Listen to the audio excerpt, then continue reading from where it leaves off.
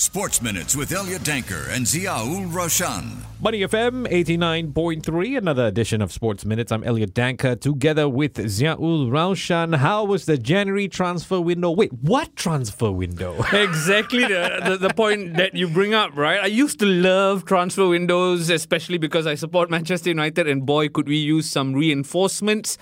But it's been a disappointing window, to say the least. So if we look at the Premier League, we're looking at what, 17 players signed only? And only 10 permanent transfers. The rest are loan deals and amounting to £50 million, which I know is still a lot of money for you and I, but in the grand scheme of things, that's very, very little. You think Spurs could have signed our guest this evening? I mean, I'm guessing our guest this evening will hope that Spurs would have reached out to him. We, of course, have on the line James Walton, Sports Business Group Leader with Deloitte Asia. James, great to have you with us. Hey, good evening. How are we doing today? Well, disappointed that the transfer window wasn't more exciting. How do you feel about it? It was a bit underwhelming, don't you think? Yeah, I think the last couple of transfer windows, we've been a little bit spoiled. I mean, you look back to last January, over £800 million was spent, which at the time, the previous record was, 450. It was double the previous record. And then, of course, we had the summer window with the Saudi investment coming in, which just blew everyone away. And this is really after the Lord Mayor's parade, as we would say in England. It's really, there's nothing happening. And even now, as we go into the last day or two of the deadline, there's rumors, but are there any rumors that actually get you excited about this transfer might happen? Not really. It almost seems like the rumor mill is being churned for the sake of excitement in the window without actual activity. You make that reference to last year's spending and how much Saudi money came in. Let's start with that. Is it a problem that the Saudi money almost seems to have dried up this window because Saudi doesn't seem like an exciting prospect anymore? I don't think it's necessarily that Saudi doesn't seem like an exciting prospect, because if the money was there, then somebody would take it. Somebody somewhere would take it, right?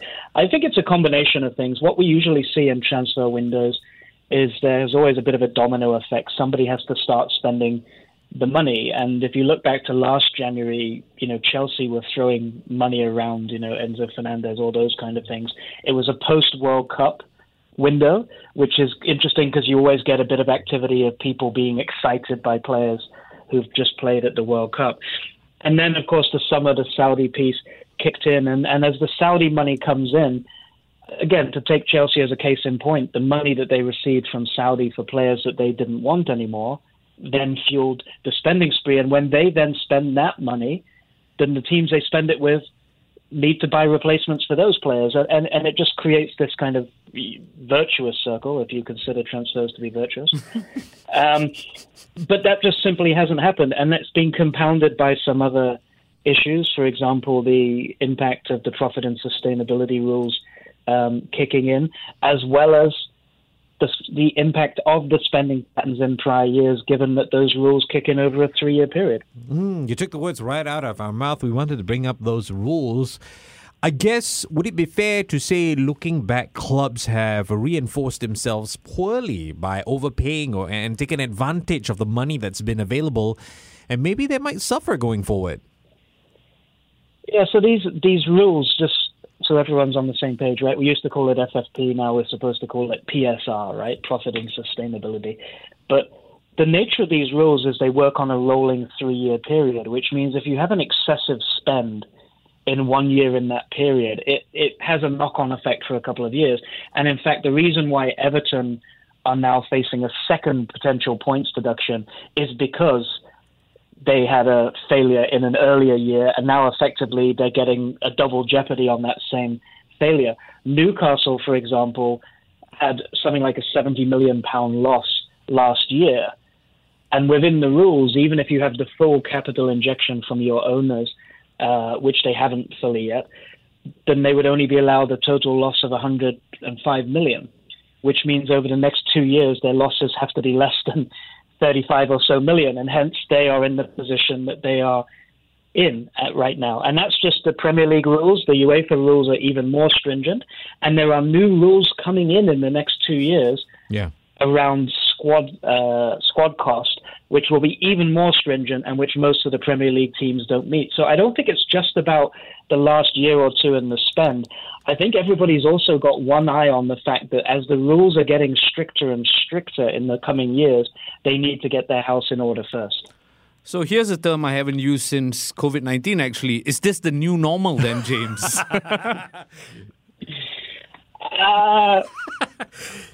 Hard to say. Before Saudi Arabia came into the equation, I may have been tempted to say a little bit of yes, because, as I say, the new rules that are coming in that they call squad cost limits, which currently your squad cost in terms of wages, fees, compensation, all that, needs to be less than 90% of your revenue. Currently, Arsenal are 79%, Chelsea are exactly 90%, Man United are 86%.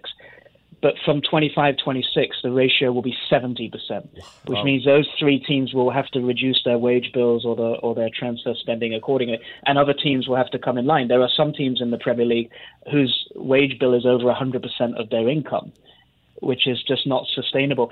So if there is no outside injection into this ecosystem, then the European clubs cannot pay the wages and fees that Premier League teams want to sell their players. And the Premier League teams are going to tighten their belt because they become a internal system there. There's only two things that can really change that. One is commercial rights going up, TV rights going up with a new deal, or the other is an outside injection, whether that be from Saudi Arabia or, in the case of the French league, perhaps from a private equity firm in the short term. But if that doesn't happen, then the next year or two could be like this. James, just to follow up on that, this is a semi-sports, semi-economics question. Now, if I am a youth player in one of these big teams, I may not understand the financial implications, but should I look at this as, hey, maybe I have a chance now? And if I'm an agent of a youth player in one of these big teams, is this an opportunity?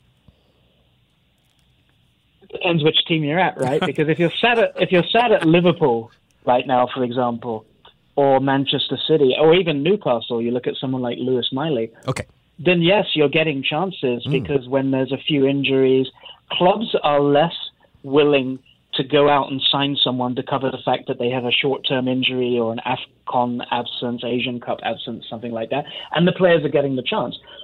But if you're with Chelsea, it's the opposite. They're going to sell you. And the reason is because the way that these rules are calculated, let's say I buy a player for £50 million and he has a 5-year contract. His value will amortize over those 5 years, 10 million a year down until his contract runs out. And at the moment I sell him, you basically do an offset between the amortization and the cost to see what profit you're actually making. But if you take a youth team player who never cost you any money, who came through your academy system, and you sell him, the full value of what you sell him for counts towards your FFP or PSR regulations.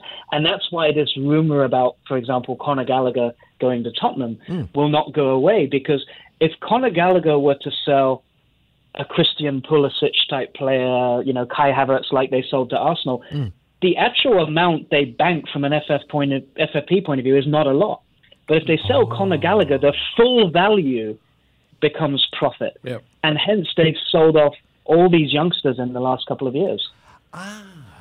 James, that's tremendous insight into the inner workings of FFP or PSR. So it seems like we won't be hearing "here we go" as often anymore. I want to ask you, as a fan, is this football's own doing? Is this good for football in that sense where it's time they leveled the playing field using these checks and balances? Again, it depends if your team was one of the ones that managed to be above the playing field before it got leveled or not. Because a lot of Newcastle fans, for example, have been quite upset about the fact that they've got this injection, but they basically can't spend this injection. Even though they have the richest owners in world football, the Premier League rules at the moment say that as a team, your loss can only be £15 million above your revenues in a 3-year period, combined in a 3-year period. But if your owner injects up to another £30 million a year, then and basically buys equity, then that backs it up, and that allows you to take your loss up to 105 million, which was why I was mentioning earlier they're about 70 million loss. They have a bit of a problem, but they're looking at Man City and Chelsea and saying, well, before these rules came in, you guys were doing all this kind of stuff, and that you are successful because you were able to throw all that money around before the rules got tightened up, and your club is where you are today because of that. So there are smaller teams that feel that actually what you haven't done is leveled the playing field. What you've actually done is you've put an obstacle, a barrier to entry, which means that even if a billionaire comes in tomorrow, they can only put in £30 million a year, then you are not able to transform a team to challenge, to compete with the established powers. And all you've done is you've locked in, cemented in the existing hierarchy. Okay, James, let's move on to talk a little bit about the recently released Deloitte Football Money League list. Real Madrid dethroned Manchester City despite the fact that Pep's team won the treble. How much does this have to do with history? It's actually a lot to do with history. I mean, the reality is, as much as we say City were dethroned, City actually had the highest ever revenues. It was higher than their revenues the year before when they were number one. The difference here is actually the rebound of the Spanish league, because don't forget, the Spanish rebound after COVID came after the Premier League. Yes. They did not allow fans in the stadium for quite a while afterwards. So what we're seeing is Real Madrid seeing an attendance boost and a retail boost that is effectively post-COVID. And in fact, Barcelona, who are slightly lower down the list, we see the same thing happening as well. So I don't think it's an issue for City. I don't think this is a title they particularly care about winning at this point in time. The thing they're more interested in is the fact that their match day revenues are significantly lower than many of their rivals. I mean, if you even take Tottenham take over £100 million in match day revenues, and Manchester City are nowhere near that. And the reason is because the nature of the Etihad Stadium and what it came from, it is not constructed to have the right kind of executive boxes and things like that. So that will be more of a worry for them, will be how can they drive that match day income? Because until they can do that, they can't increase the overall revenues of the club. I see what you did there, James. Subtle Spurs flex. There, I'll let you have it. One more thing that stood out from this money list for me is Liverpool dropping from 3rd to 7th. Should Liverpool fans be worried, especially with the news of Klopp's departure? How are they going to be equipped to go out and get the best if they're not making so much money? I think it's good practice for them to be dropping from 3rd to 7th, right? They need to be getting used to it. No. It's a temporary blip. Again, you have to look at these situations like, again, to mention Tottenham, right? They moved ahead of Chelsea and Arsenal in the Money League. Part of that is those commercial revenues. Partly is because they're in the Champions League. But now this season, where they have no European football, we'll see a significant drop because you're not having match day revenues, you're not getting the commercial income, you're not getting the prize money that comes from European football. So Spurs will see a drop when this season comes into the equation. And in Liverpool's case, 2021-2022, they got to 3 finals. They were, second in the league? Whereas last year, they only got to the last 16 in the Champions League. They were 5th in the league. So the Champions League money in particular, a good run in the Champions League will lift you a place or two. Right. And that's what they're lacking. So I think I wouldn't be worried if I were them. If they keep qualifying for Champions League, their position will come back up. All right. We've been speaking with James Walton, Sports Business Group Leader with Deloitte Asia. James, as always, we appreciate your time. Have a good day ahead. Hey, thank you, guys. Take care. Sports Minutes on Money FM 89.3.